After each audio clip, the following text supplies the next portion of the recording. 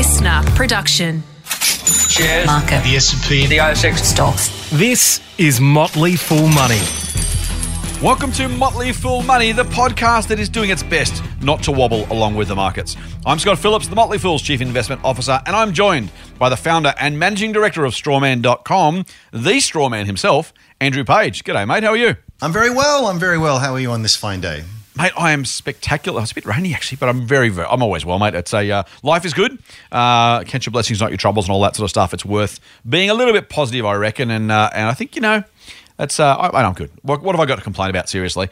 I'm doing a whole lot better than most people, or many people anyway, who are locked down or losing jobs, not working.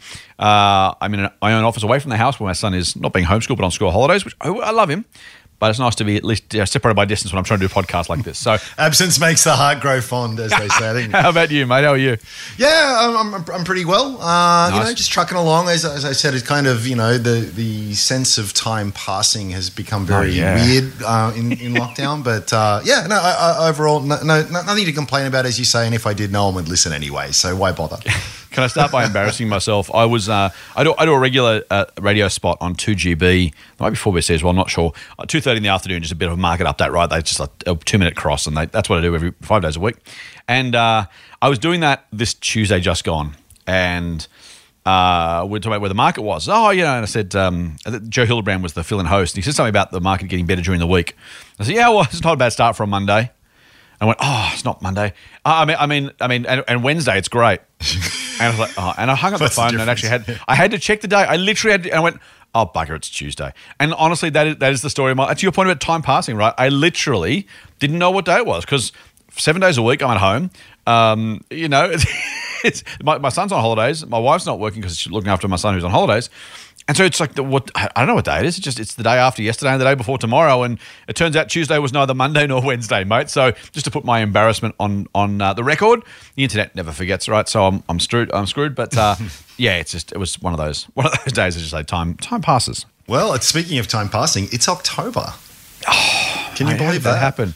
Did I say last week? I've been saying to a couple of people recently. Do you remember back at the beginning of 2021 when we were glad to get rid of 2020 because this year was going to be better? Thank God that's over. Oh, mate, like 9 months later, we're into the 10th month, and it's like, oh wow, that. And look, so positives are 10 months have actually gone relatively quickly. So 2021 sucked from that perspective, but it's also 3/4 of the way through, and hopefully things are looking up. We'll talk about that in a minute, but. I guess, I don't know, but 10 months ago, mate, the optimism, that's what New Year's are about, right? The optimism of a new year of like, thank God that's gone, we're on to a better year. I don't know. We'll say the same next year too. We'll see how that goes. Don't curse us, mate, don't curse us. Anyway, mate, so actually speaking of this week, let's start because when I was on the radio, I've been talking about some of the movements in the stock market. Now, last week we talked about the big 2.1% fall. It's been a busy couple of weeks if you like volatility, or even if you don't like volatility, it's been a busy couple of weeks for the very same reasons, because we've seen some really big moves on Australian markets, on US markets, growth stocks in particular that I know you hold many of, a lot of our listeners will hold many of, a lot of Motley Fool recommendations, and I'm sure Strawman companies as well. These are the companies that have got absolutely whacked over the past couple of weeks, and I don't even know where to start with this, mate. Like the volatility, we talked about Evergrande last week. It's probably partly that. Iron ore prices falling, partly for Evergrande, partly for just general Chinese concerns, partly that it was stupidly high in the first place, and that's taken Australian currency and some Australian companies to the cleaners because the dollar is seen as a commodity currency for all that actually matters. That's kind of how the world sees us. And yet we've also got this bond sell-off in the US and investors getting nervous all over the place. For new investors, this will seem weird and strange and scary. For older investors, it may still seem weird and strange and scary, but we've seen this movie before, right, mate? This is the absence of volatility is really the exception rather than the rule. Yeah, I do find it interesting when volatility comes up because I never really seem to notice it go away. I guess we're talking about shades of grey here, but that's almost the human condition too, though, right? You don't know, like the absence of things are very rarely noticed. Like when we have less volatility, we don't notice it. When it's all of a sudden there, we notice it again. It's probably both, right? Firstly, as you say, maybe it never goes away at all, but if it does, you never notice it because humans aren't kind of built to notice stuff that isn't there. I just think it's the language we use too. It's like the old Right. joke, volatility is how brokers say down. No one talks about I've not heard that volatility before. when the market's going up. Like in terms of standard deviation and then, how these things are measured, it's probably can be very high on the way up. Yeah, but it's not called volatility on the way up. It's called volatility on the way down for some reason. Yeah. I was like, it was like shares and house prices, right? When the share price goes down, you got to find someone to blame. When the share price goes up, the person who owns the shares is a genius. That's always the way too. It's when we but you're right though. I mean, even not just volatility, but just generally when shares go up, you don't kind of go, man, my shares are up 20%. That's weird. I wonder what the hell's going on. You're like, oh yeah, I knew that was going to happen. I'm a genius. When they're down 5%, it's like, what on earth is going on? I better sell this stuff. And it is just that human kind of instinct to notice it. That being said, mate, a 2% fall in a day is not common. The market has fallen, I think, to levels of 3, 4, 5 months ago, whatever the numbers are at the moment. So there have been some meaningful changes. Tech stocks have got sold off badly. I own some in the US, not as many here. Growth seems to be on the nose. Gold had its best day in months. On Wednesday. We record this Thursday morning. So on Wednesday, off, by the way, a 52-week low for companies like Evolution Mining, which is amazing. I don't want. Is there anything I guess my question is, what is the market telling us, if anything? Is it just doing what the market does, or is there a heightened risk? Is there some concern? Is there a message we're being sent about where the market or the economy is at? I did a podcast with Gemma Dale from NAB earlier this week, and her question was, how do you feel about buying when the share market's so high? There is that kind of the market does climb a wall of worry. Is the market worried? Is it worried for the right reasons? Is this just playing the same music over again for the 45th time? What is actually happening on the markets to your mind? Well, there's a couple of things. The first is context, which I'm very fond of talking about. So let's put things in context. So this terrible volatility that we're talking about, we are 5% from an all-time record high. So the market's up 22% in the last 12 months. Crazy. So, I fail to see the emergency. Now, of course, there is a narrative that's out there, and you sort of say, well, should we be worried? Well, let's see what the media is saying. Let's see what the general zeitgeist is out there, and it's about things like China and Evergrande and what's happening there in terms of the slowdown. There's the US saying that they're going to put up interest rates and wind back their quantitative easing.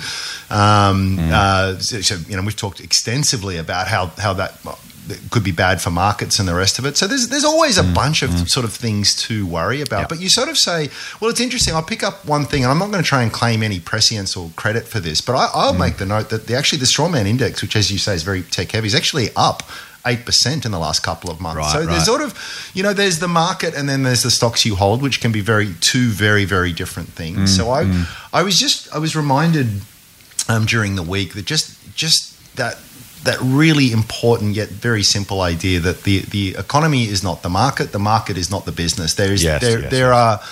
We lump all of these things together, and there's a lot of sort of stuff happening, but it just always sounds, I know, very Pollyanna-ish, but I come back at the end of the day and go, things are still doing really well. I'm very comfortable with all of the stocks that I hold. Right. Could they go down tomorrow? Yes. Could they go down significantly? Maybe, probably. I don't know. But am I worried about where their long-term future is? No, not at all. So I know I should be more less dismissive, perhaps is the best way to put it. But as I've gotten older, I just find myself becoming more and more dismissive of these things. And that's not to sort of say, there's nothing to worry about. Maybe there is. I don't know. And we've, as you said, it's not the first rodeo. There is. I could pick a random date in history, and I'll find a negative reason as to why the market's about to crash. And most of them are wrong. Some of them are right. What's the case at this point? I don't know. Am I worried about some of these things? Yes, I think there are some really good reasons to worry about some of this. But again, that doesn't mean that I'm changing anything that I'm doing. We just repeat ourselves every week, don't we? We do kind of, and I think we have had, as I said last week, comment up. Why do you guys keep talking about it? The answer is because people keep asking about it. Is the answer, and there's new listeners or people who need to hear it again, and we do get plenty of positive feedback of thanks for keeping me sane, thanks for keeping me straight and level. And I think that's fair. I'm going to play devil's advocate though, mate, again because that's what I like to do. We could have been sitting here in 1999. and saying, well, yeah, the Nasdaq's high, but I like the companies and things are going well, and I'm a long-term investor and I don't worry about market volatility, and yeah, people are saying the market's too high, but I'm okay. And the Nasdaq took 15 years to make back its gains. By the time it crashed in 2000 and came back again. Yeah. So I guess we ironically, while we say on one level, and you're right, you're 100% right, this happens, volatility happens, all that kind of stuff. We also regularly say, but we don't buy the market. And so I guess if I push those two together and kind of smash them up and try and get something out of it, it's just because there are I'm going to say almost certainly, though you may disagree. There are almost certainly some companies right now riding high on that wave of optimism that don't deserve to be, right? Definitely. So we're not saying every company should be owned. Every company is worth its current price. You shouldn't worry about any company that you own. There are going to be businesses out there, and I've got to say, mate, I would speculate a decent number of them are tech, high growth businesses that are riding a wave of optimism among investors. Money's cheap, growth is easy. Great. I can pay anything because, wow, this business could be anything. And they all could be and some will be, but some also won't be. And I guess that's the other thing of if you're looking at your portfolio right now, this is a hard bit of advice to give. On one hand, I don't want people to worry because the market is where it is, because that's useless, right? The market's not telling you anything just because it's high or 5% off or 20% up. They're all true at the same time, right? So that's not helping us. But if you take a half a step back, I would say to people, if you've had a great 12 months, if you are up 20, 25, 30, 35%, don't sell because you're up. By the same token, I would say, mate, it is worth looking at some of the less proven, lower quality businesses maybe you might own and saying, gee, it's gone really well. It doesn't probably deserve those sort of gains. Would you at least be looking at that and saying, you know what, not because it's up, but gee, it's up a lot. And if it was risky when I bought it 20, 30, 40% ago, 12 months has passed, the market's up, this stock's up 40%. Is it 40% better? No. Now, sometimes that's okay. Amazon's been up 40% many, many, many times between 3 and 3,000.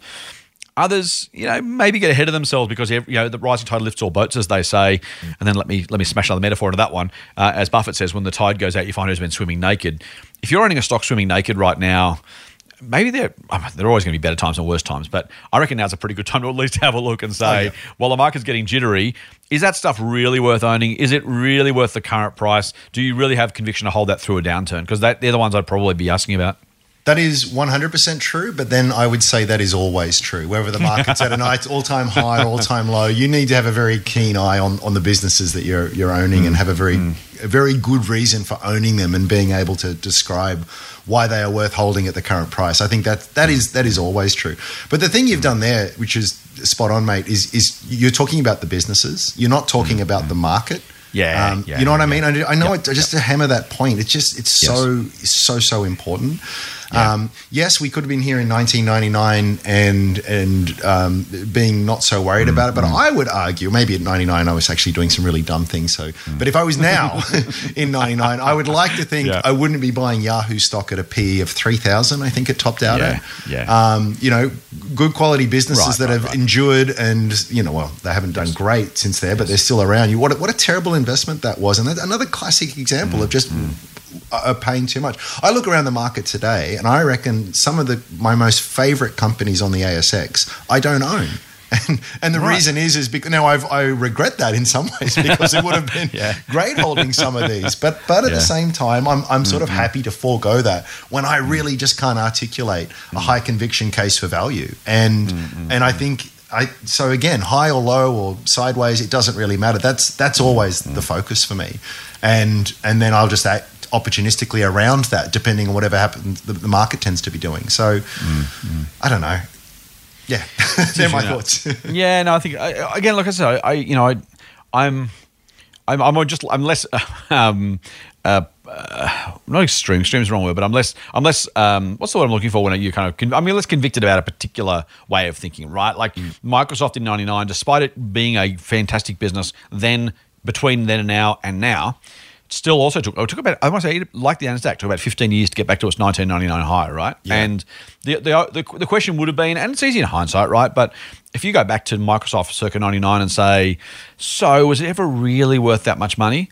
I guess I'm just trying to make the point, I suppose, that particularly if you're someone who's going to sell when the crash does come, because you don't have enough conviction, well, now's the time to look at those stocks you don't have enough conviction about and say, gee, I've had a good run. If this fell 20, 35%, I'd be panicking because I don't really believe that much in it. I've just enjoyed the gains.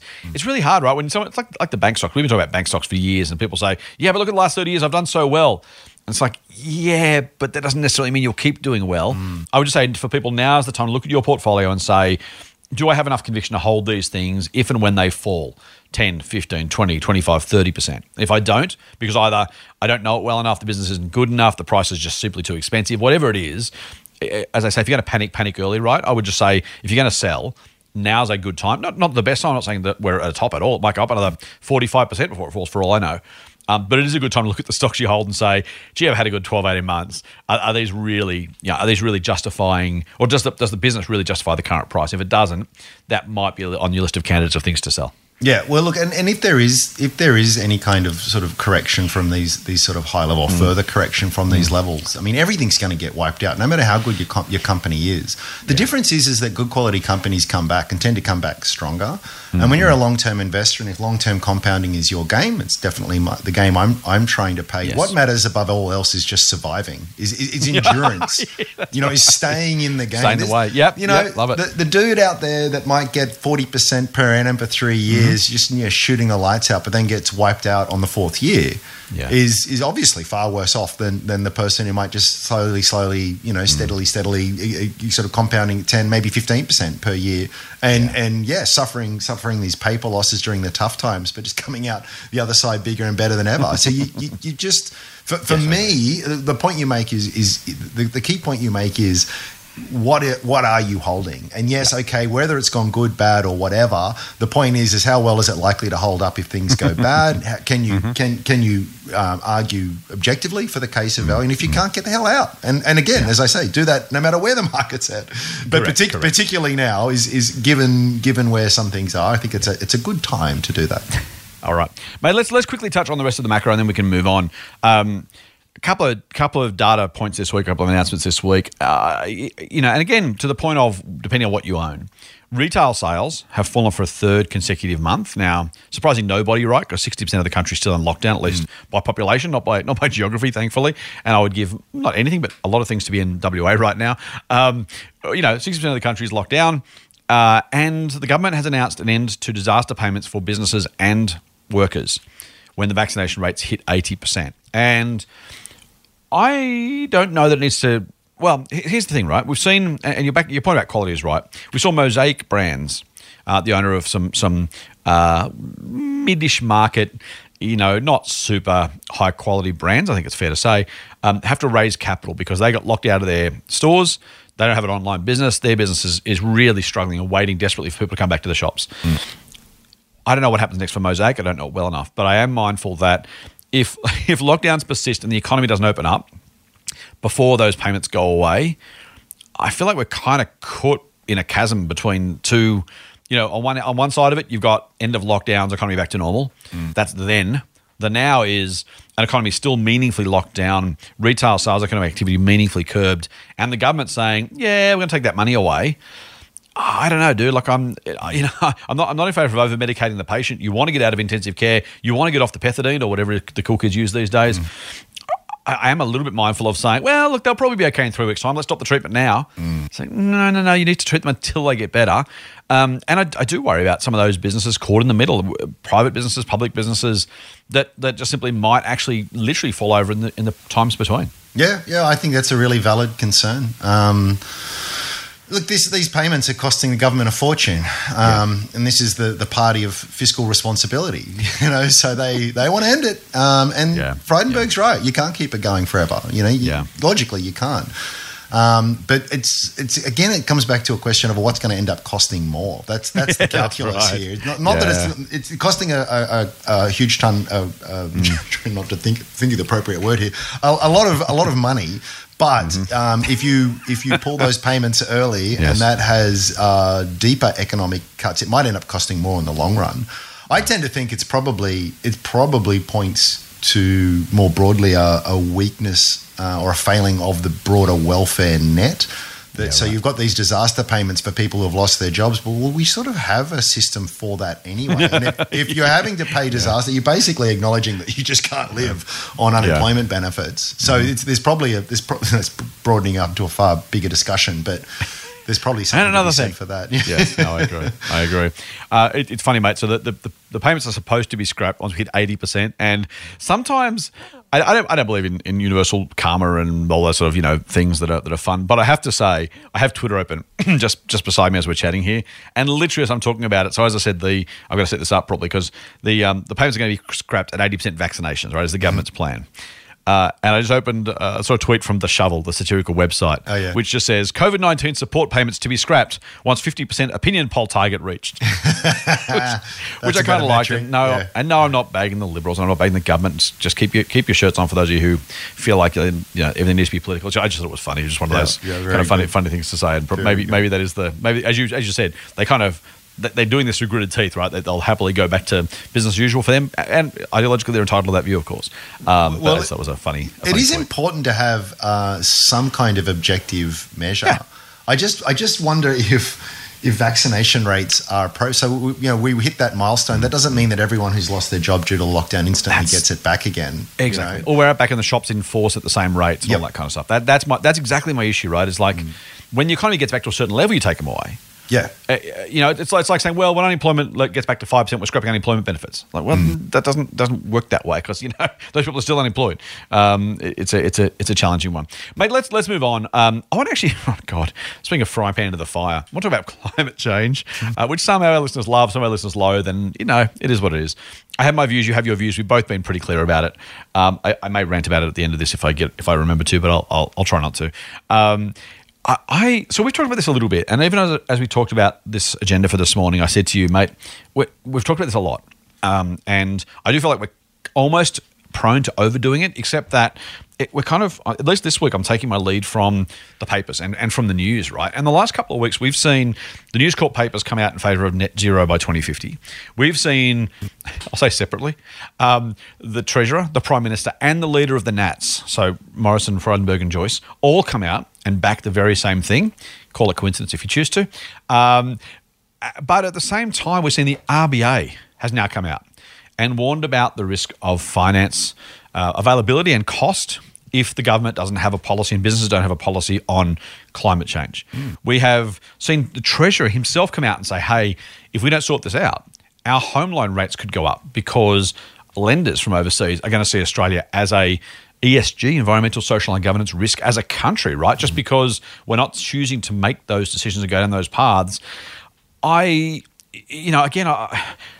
It's really difficult, right? Because my ideological view tends to align here with what I think the market is. And so I've always got to be careful of my inherent biases, right? Maybe I want this to be true.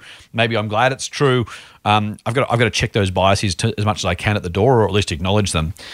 But I have to say, mate, this is becoming... It's always been a front page story as an environmental story, but as a business story, it feels like it's kind of like you better get on this train, guys, because it's leaving the station. And if you're left behind, and maybe the analogy of Mosaic Brands is nice, right? They were a great physical retailer with no online presence. Once the world changed, they were just completely left behind.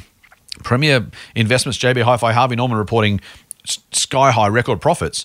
Mosaic Brands raising capital because it wasn't where it needed to be when it needed to be there. I don't know, mate. It does strike me that the more time passes, and really fast, like there's a really, really big changes, fast changes happening now with everybody saying, hey, this you better get on board because this is changing. If you're left behind, it's going to be more expensive. There's going to be fewer customers. It feels like businesses really need to get religion, and frankly, investors need to understand whether you believe in climate change, whether you adhere to the idea, whether you think the rules and regulations and the implications are correct. They're going to happen anyway. I don't see any other way around this one. No, I don't. Well, look, we were talking about ethical investing the other day, and this was precisely my point: is that this is where it can have an impact en masse, because this is the consequence of a lot of people shunning or avoiding these kinds of things. It's just lower valuations, higher financing, all the things that you just talked about. So and look, that, as we've said, that doesn't mean you don't invest in these spaces, and I'm sure there's be some wonderful opportunities there, but it does temper some of the assumptions you need to make in terms of what multiples you might be able to achieve on market and what funding costs there might be available on all of this kind of stuff. So I think there is a very noticeable shift underway, and that it is building momentum, and I can only see it. The fact's always out in the end of the day. I can only see it gaining momentum. It's going to be a very brave company that takes a stand, even a cynical company, right? That takes a stand against this. If enough people say this is important to me and will impact my decisions, whether that be consumer or investing decisions, you've got to do something. So I think there's a lot of trends and fads in markets. I think this is one that's only going to get bigger. I think that's it. I think you've got a. Again, we need to. I said it's easy for me to say this because my view happens to align with what I think is happening in the market. So it's easy for me to say to other people, you need to separate those. And people say, well, hang on, you're not doing that, Scott. That's true, but as investors, we kind of need to put aside the ideology and the politics. We've said many times, but it's worth saying again, the research in the US over a century and more is that the political party in power makes no difference to the stock market on average. It just doesn't, right? Like so for all the people who say, oh, Obama got in therefore by solar, and we saw Solar City go completely belly up. Trump comes in by infrastructure, and then there's so many other versions of this where it just doesn't matter. It doesn't change the market response. So it's those who say, well, Republicans are good for the markets or Democrats are bad, or vice versa for all that matters. It just isn't. It's not backed out by the data, right? You got to separate the ideology from the data. Yep. So here's just quickly, mate. So this is the AFR story. The CFR is the Council of Financial Regulators, which is basically this group that includes the RBA and others. Here's the quote: CFR agencies will consider these developments and potential implications for Australia, including the risk that a dominant taxonomy, sorry about the bureaucraties here, emerges that is not well suited to Australia's need to finance the transition to lower carbon emissions. It says the statement was signed off by Guy Debelle after Josh Frydenberg talked about the fact we need to do it. It is, and here's the thing, the one sentence from the AFR that really stood out. This is not new, but it's a reminder. In July, large foreign investment funds warned they could blacklist Australia and cut billions of dollars of investments in the country if the government fails to commit to a net zero 2050 greenhouse gas emissions target. And so it's just, this is whether you like it or not, whether you think it should happen or not, you can say, stuff them. We'll have a higher cost, lower growth economy, and we'll be the master of our own domain. And I absolutely get people who say, I don't want to be bullied by the rest of the world. And that's true. You can choose that, right? But you need to know that's what you're choosing, because the world is telling us if you want to play in our sandpit, here are the rules. And we can say, no, thanks very much. I'll take my bat and ball and go home and play my own sandpit by myself with the implications for that. And you can do that. But again, whether you like it or not, whether you think it's right or not, all that stuff. It is what it is. We pay more for petrol because OPEC exists, the cartel that controls oil prices. In the same way, you can call it a cartel, you can call it a group of concerned countries, you can call it whatever you want. But if those international rules become the rules, we either play with those rules and get on with the game, or we simply choose not to play and then suffer the consequences. Yeah, and it's getting to a point, well, we're at the point in a lot of technology too, where it's not even something you just do because, quote unquote, it's the right thing. Yeah, that's right. We're at the point now where just economically, logically, just a massive business rationale to be doing these things. And then there's going to be the huge growth and value creation opportunity as new industries emerge and the transition. That is where some of the greatest wealth in the history of markets has occurred, is during big transitions and structural shifts within industries.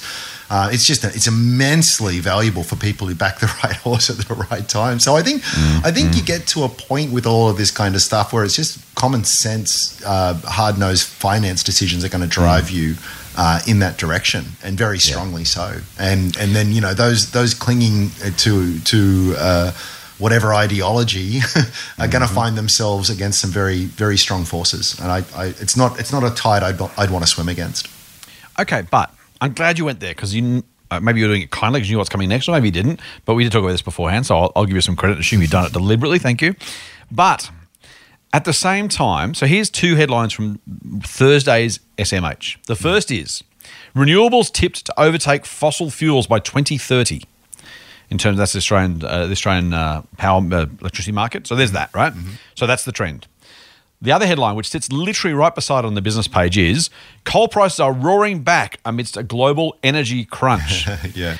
And I guess I wanted to On one hand, for everything I just said, for all of the, my preference around climate change and all that kind of stuff, it's completely irrelevant. We talked this last week. Whitehaven Coal's roared back to life. New Hope Coal roared back to life. And again, I will disclose that's partly owned by Soul Patts. I own shares in Soul Patts, just for the sake of being absolutely clean as crystal here. So you got both happening, right? Like which headline do you believe? What do you do? I get the trend, right? It's always comfortable to invest in the trend because I get that. But if you're, a more, I don't know what the word is, iconoclastic investor maybe, or just someone who doesn't necessarily need to follow the trend, just saying, well, man, at whatever the price was of Whitehaven Coal, or just coal in general as a commodity, man, there was some money to be made. This thing was way oversold. There was plenty of opportunity there. You can invest in the trend, sure, and maybe you can invest in renewables. So we'll ask you about that in a minute because that's tough. But yeah, which one is true, right? Are they both true? They're both true. And how is that possible? How do you, as an investor, how do you deal with both of those things? Well, they're both absolutely true, and I don't see any real cognitive dissonance at play here. We're talking about one which has been a dramatic ramp up in the price of a commodity due to short-term factors. So there's been a lot of additional industrial capacity over in China due to the pandemic spurring on a bunch of demand in certain areas, and they're just these are short-term factors that will wash through. And how will they wash through? Because as we've spoke about extensively with iron ore not that long ago, these higher prices spur more production, which gives a supply side response, which drives the prices down. That will happen. So this is, Whitehaven Coal's gone from $1 to $3. That's brilliant. Well, it did the same between 2016 and 2017, then came all the way back down again. So these are sort of like these cycles within cycles. The bigger one, right. the shift in the structure of the energy market over the next year, that is a big structural shift, which is much stronger. If you had to bet on which one of these trends was going to continue longer term, it's it's why the boffins and experts have said what they've said. It's very clearly going in one direction. Does a short term spike in the coal price undermine or change that? No, absolutely not. In fact, you could probably argue, actually, wait a second, a really high coal price, that can't be good for electricity generators. That makes them less competitive against the alternative, right? So, I think it's perfectly consistent. I'm gonna take a third rail through this, mate, just for the fun of it. Please. And I'm going to say that I have no strong conviction on this. I don't invest in mining companies generally speaking. Generally because the economics tend to be ordinary in general, right? And that might be enough, even separately to the renewables thing. And I'm talking about, iron ore included, right? Which isn't, I guess it's kind of tangentially climate change related because it's you got to burn coal to help make steel, so kind of it's related to some degree. But so here's the thing, I think there'll be less additional energy produced by coal in the next X number of days, weeks, years, decades, but I'm also not entirely... So I lived in the Southern Highlands of New South Wales, down southwest of Sydney, and the Hume Coal Project, which was mooted, owned by POSCO, the South Korean giant, it was trying to build a massive coal mine down here. And only, I think it was this week, maybe late last week, the regulator said, no, you can't do it. We're not going to let you build a coal mine in the Southern Highlands. Now, I'm pretty happy about that. Plenty of locals are happy about that as well. And there's a bit of NIMBYism, let's be honest. But if you own a current coal mine, and others aren't either allowed to or find it feasible to build more coal mines, even if you're in a dying industry over 20, 30, 40 years, maybe 2050 net zero, but that's not even zero, it's net zero, so there's some offsets is implied in that. If I've got a coal mine now and there aren't going to be many more opened or approved or built or dug, maybe there's actually, maybe both is true even in the longer term. That the coal price goes up, but the current, until they close the current coal-fired generators, they're going to need that coal. And if they need that coal, someone's going to provide it, and no one new is going to bring it to the market. So, if you're the last saddle maker in town, the saddle business might be struggling because everyone's driving cars, but someone's buying saddles. There's only one of you left providing them.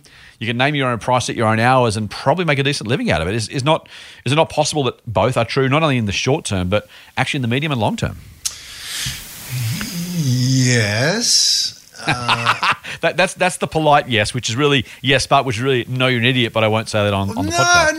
No. I totally hear what you're saying. But it is, you are still. Well, let's look at that scenario. Let's say you are a coal miner, no one else is opening up anymore. You actually get to enjoy less competition and better pricing and all of that kind of stuff. But each day your mine becomes less valuable for every ton you ship. So you're very much on borrowed time, and I just feel as though it.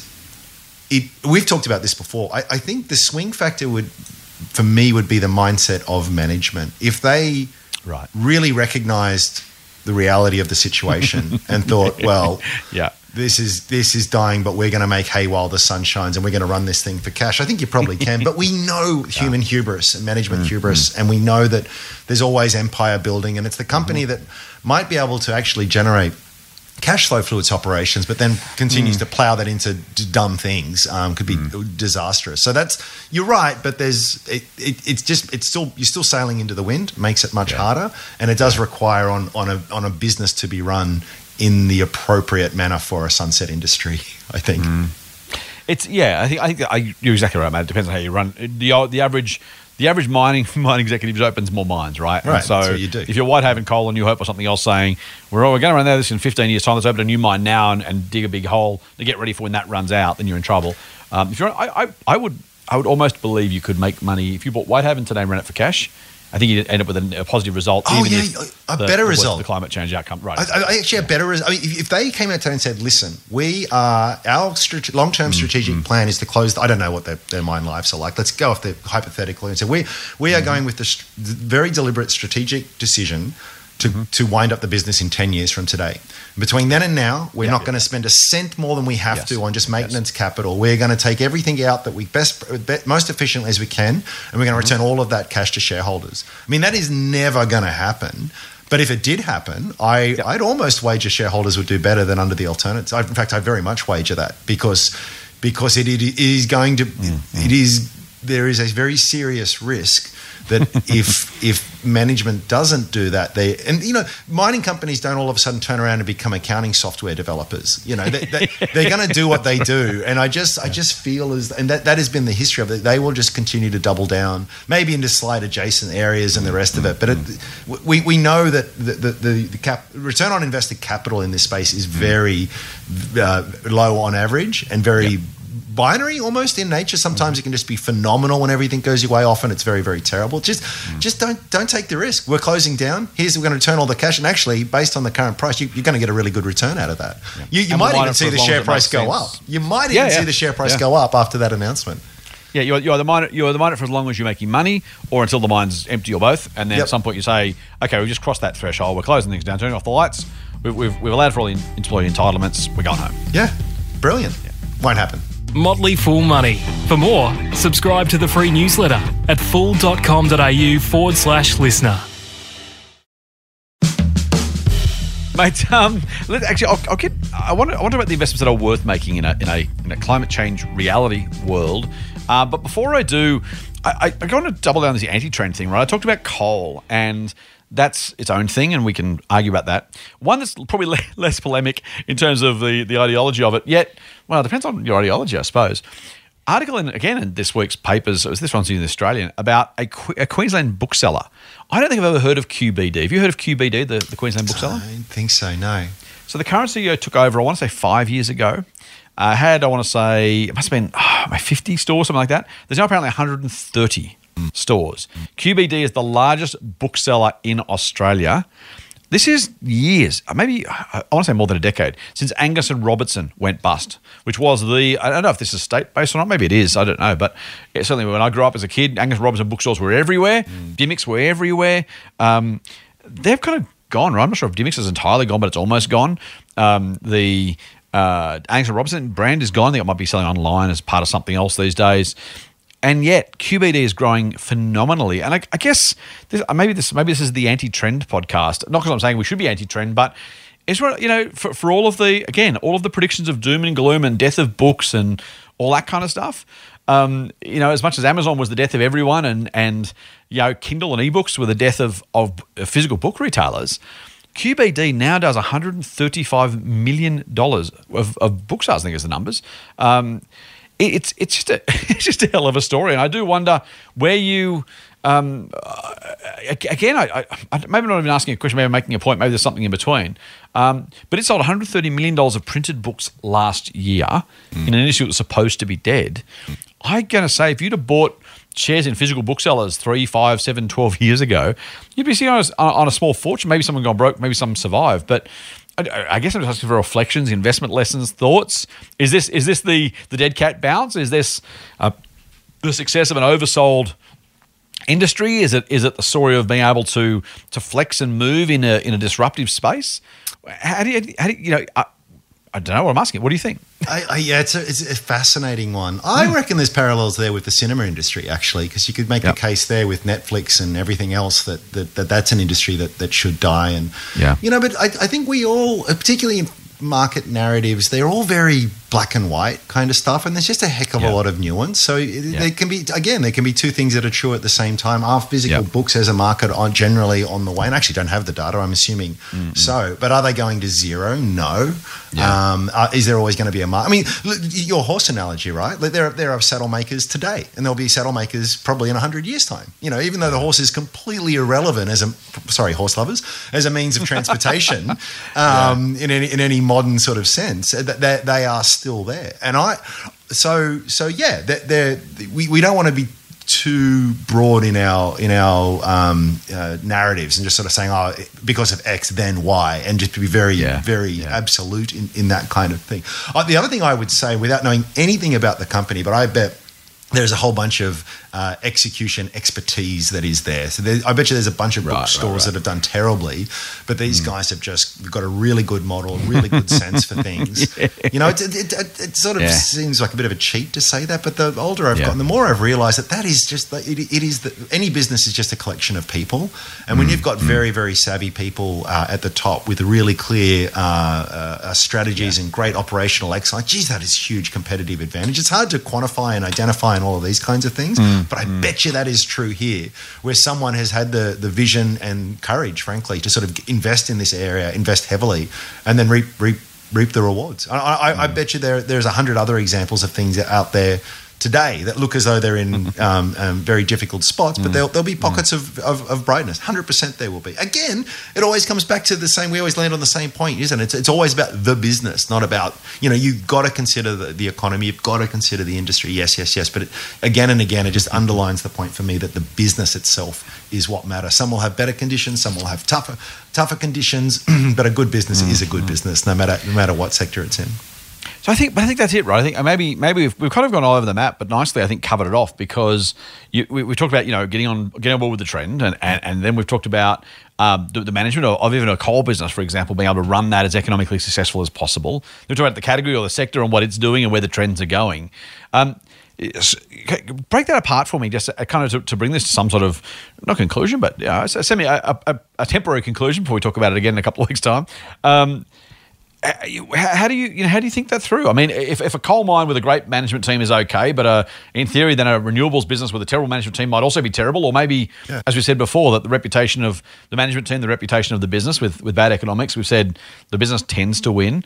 I wouldn't have invested in a bookseller if you paid me for the last 5 or 10 years, and yet QBD has done sensationally well, and I would have missed that story. And I wonder, so as an investor, should I have seen a great manager and gone, these guys are the exceptions, or do I say, look, it might be the exception, but the trend's tough, or the sector's just too hard, don't bother, or again, the problem with trends for mine is everyone knows them, right? And so the opportunity for a market-beating performance, if the trend is so clear that everyone's priced it appropriately, there's no opportunity left. Even if you're dead right, you still miss out. Like tech, right? You take the dot-com boom, most of the business models there actually came to fruition.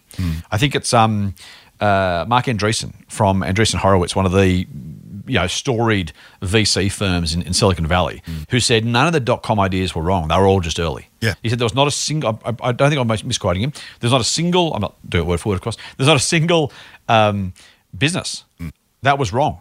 They were just too early. Yep. And so, but you still paid $1 squillion for it. The trend was right. The business was right.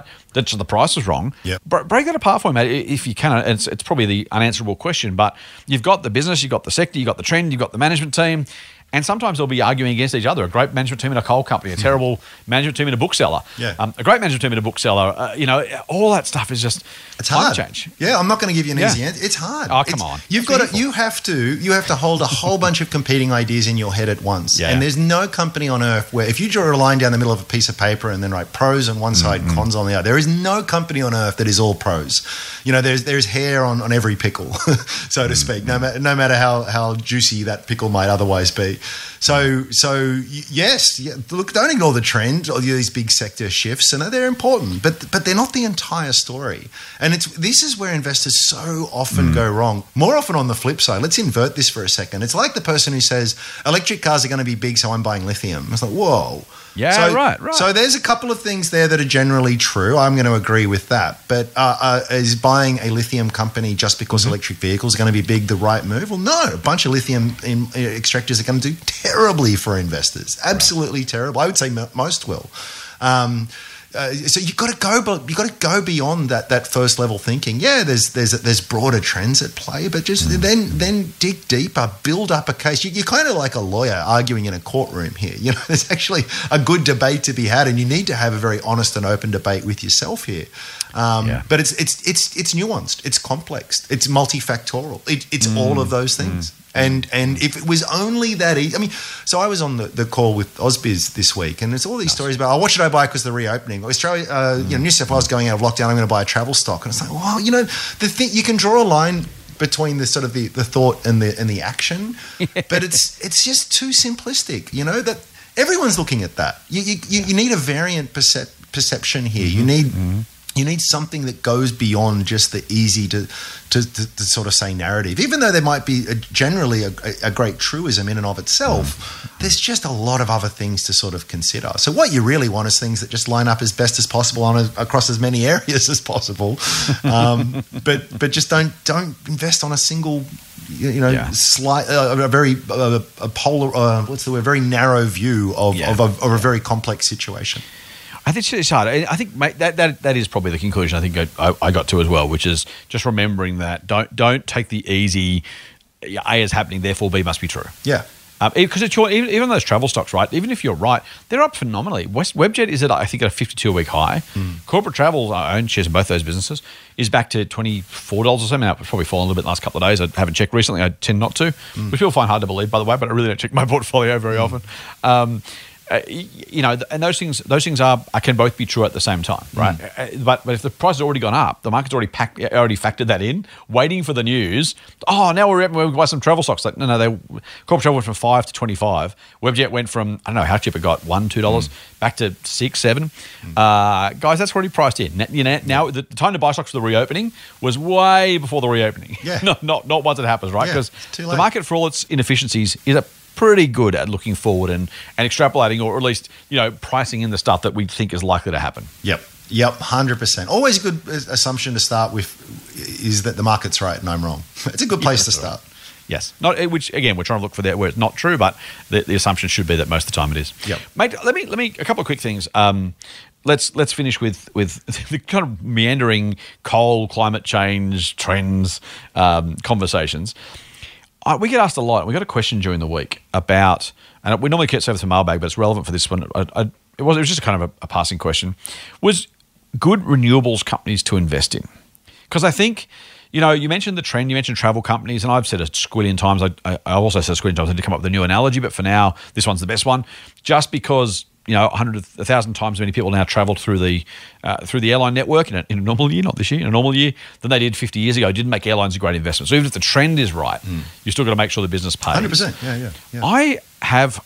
I've really, really, really struggled to find businesses that are investment grade that are in the renewables space. People say, I get renewables. I know the trends here. New South Wales has signed up to halving our carbon intensity by 2030 and net zero by 2050. That announcement only came out this week, again, just to add to the news pile of the changes that we're seeing. And so the logical question is, well, man, I'm seeing all this stuff. Which renewables business do I invest in? And I've got to say, mate, for mine, I haven't found one. I don't, it's really hard. And I wonder whether this is going to be one of those, like the airline story, where the trend happened, the change happens, but energy generation, no matter how you do it, is still a crappy business, because it has been for years. I don't know. I don't know the answer. I don't have an answer for people, so I thought I'd ask you, because when I find questions too hard to answer, I make you answer them. What's renewables business? Are there any that are investment grade on the ASX? I'd say yeah. I'll give you one in a sec. Actually, the tricky thing here is to look at the entire value chain and extract focus in on the area which sort of captures the most value from something being delivered. Let's go with your airline story for a second. So the computer booking systems, people who have done that for airlines have made squillions since we've started putting planes in the air. Catering companies that have long-term contracts with the airlines, and they've done really well. Airlines haven't made a cent. But someone's creating. There is a great deal of. Let's be broad here. There's a great deal of value in being able to jump on a plane and travel to the other side of the world in less than a day. So that has created a huge amount of value for the world. It's just that the airlines themselves haven't captured it. The same is true, I think, in terms of renewable energy. So a lot of the generators are probably going to be very poor businesses. At best, you might have some half-decent infrastructure plays that play a decent sort of income if you get it at the right price, that kind of stuff. But there's a lot of companies that are going to be servicing these companies that I think are going to do really well. So the one I'll give you is EnviroSuite. Now, I've talked about this for a long time. I've held shares. I sold down when things got silly. I bought back in quite heavily over the last year. So I'm biased, and that's the disclosure there. Yep. So these guys do environmental monitoring. They don't make the generally speaking the sensors that you put out in the field, but they have the software that manages all of that. So you can put this around a port, around a sewage plant, around a mine. It'll measure dust, it'll measure noise, it'll measure pollutants, it'll measure odors, it'll measure a whole bunch of things. They've got a few other irons in the fire and stuff as well, but it's a very strong ESG kind of story. And yet it's a software company. It has all the advantages with all of that kind of stuff. So I'm not here to plug EnviroSuite. It is small. It is earlier stage. It is much riskier than a lot of other companies. I'm going to put all of that out there. But it's a good example of how you can, I hate to use this term, but play the theme without having to go directly to the generators themselves. And I'm struggling to think off the top of my head, but I bet you there's a lot of other examples like that as well. What's the gone blank now. The mining services company that's got some really cool. This is why we should pre-record Planet in it. But yeah, there's a lot of examples like that, and that's where I would. You know what it is? It's the picks and shovels kind of philosophy that you take to miners. So in the mining boom, who made the most money? The mining services companies did. Yeah, who made the most money in the gold rush of yore? Levi, the guy who was selling jeans to the miners. There is huge amounts of value created for the right people. Just don't go a bit deeper. Find where the value creation is really exciting. I like it. Mate, let me ask you the follow-up question then. How did you do that? So if I think about renewables generally as a theme, do you find EnviroSuite separately and then kind of realize it was part of a trend, or did you start with a trend and try and... Because if you said to me, look, let's say I was brand new to electricity or even to renewables, right? You said, right, there's this thing, a new energy generation called renewables. It's big, it does all this cool stuff. Now, there'll be someone who makes the money here, go and find it. I don't know if I could learn enough about the industry to know firsthand from first principles where the value is going to accrue. Does it accrue to the generator, the picks and shovels players, literally the tool makers, the monitors, as you say with EnviroSuite? There's millions of other component parts to this. Labour hire firms, it could be importers, it could be landowners, it could be, if I tried to dissect the entire renewables ecosystem, I don't know that I would do enough. It's been weeks and weeks and weeks on it, maybe still get it wrong. Do you do it that way, or do you do it the other way and find the business, have a look at it and go, oh, wow, there's obviously something happening here? Yeah, I think it's hard to try and force something. I say, I want to invest in something in this space. I'm just going to now go through 2,000 companies and find which one fits the best. Right. It's really hard. It's really hard to do. Or I just tend to, I just do a lot of reading in this area, and I'm Strongman and the rest of it. We're always talking stocks, and every now and again something comes across your desk, and you sort of scratch at the surface, and that's interesting and surprising, and you just keep digging and digging and digging, and so it's not a matter of saying I bought shares in EnviroSuite because I really wanted to play that theme. It's just I came across a company, I had a whole bunch of things I liked, and plus here's one of the other things that's sort of going for it. Sort of helps form part of the narrative. It's not the crux of the narrative, but definitely forms part of it. And this is we've talked about before too, that the huge advantage you get with persistence and endurance in this game because you just build up a knowledge base.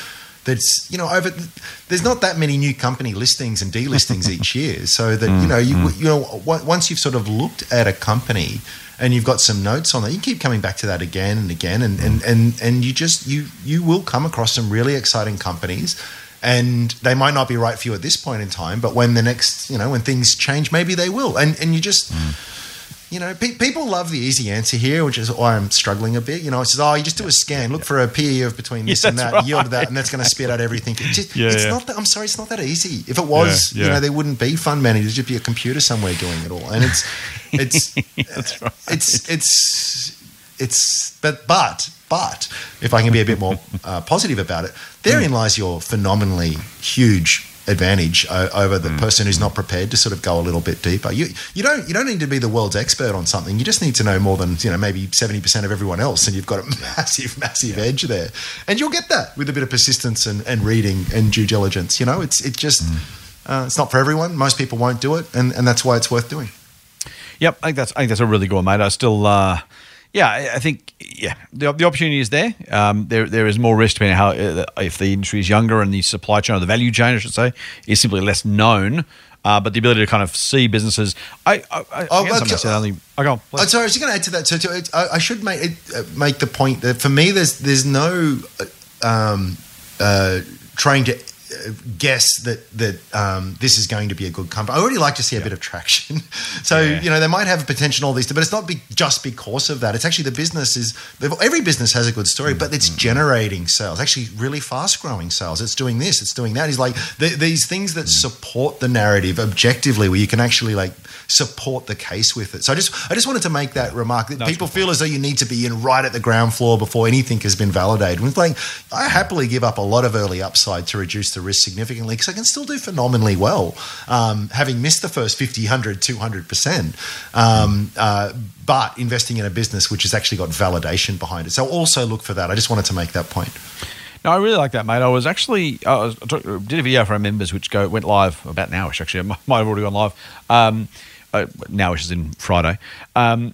Where we kind of, sometimes when you think about businesses that are successful, it's not enough just to say they're doing well, so they'll keep doing well.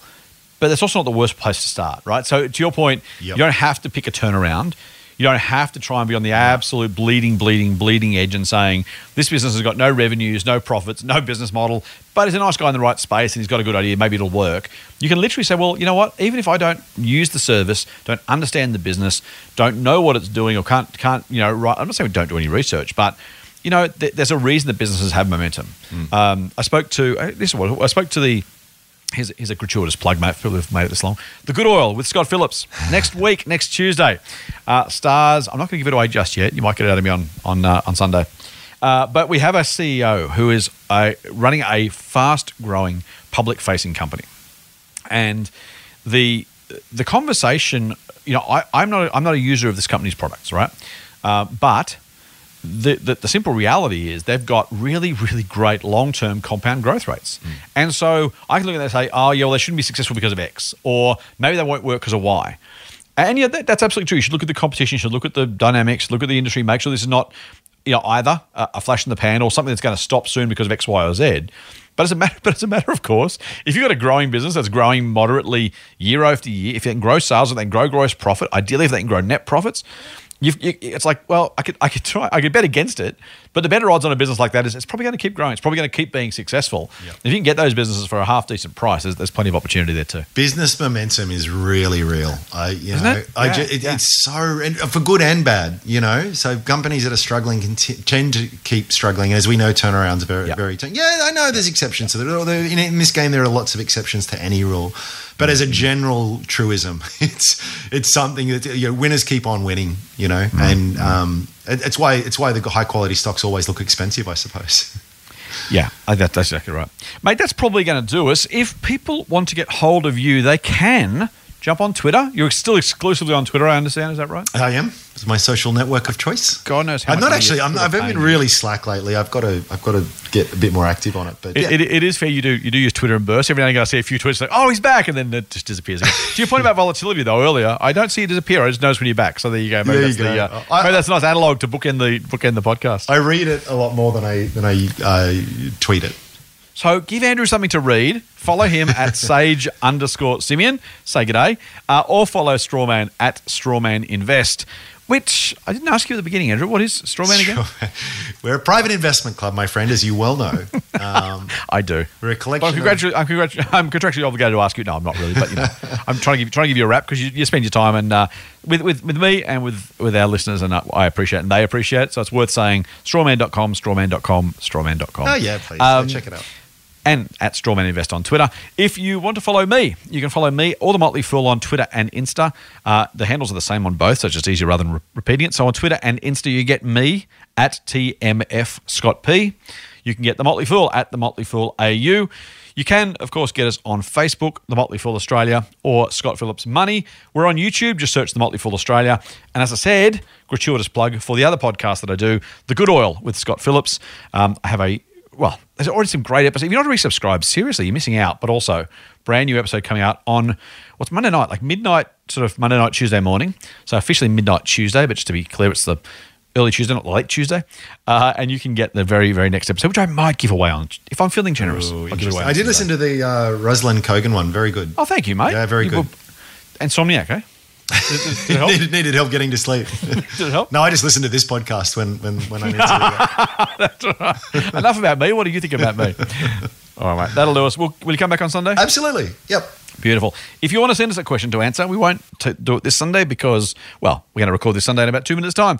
But you can send us a question for the next one, and please do any of those socials or info@fool.com.au. Until Sunday, from Andrew and I, Fool on. Cheers.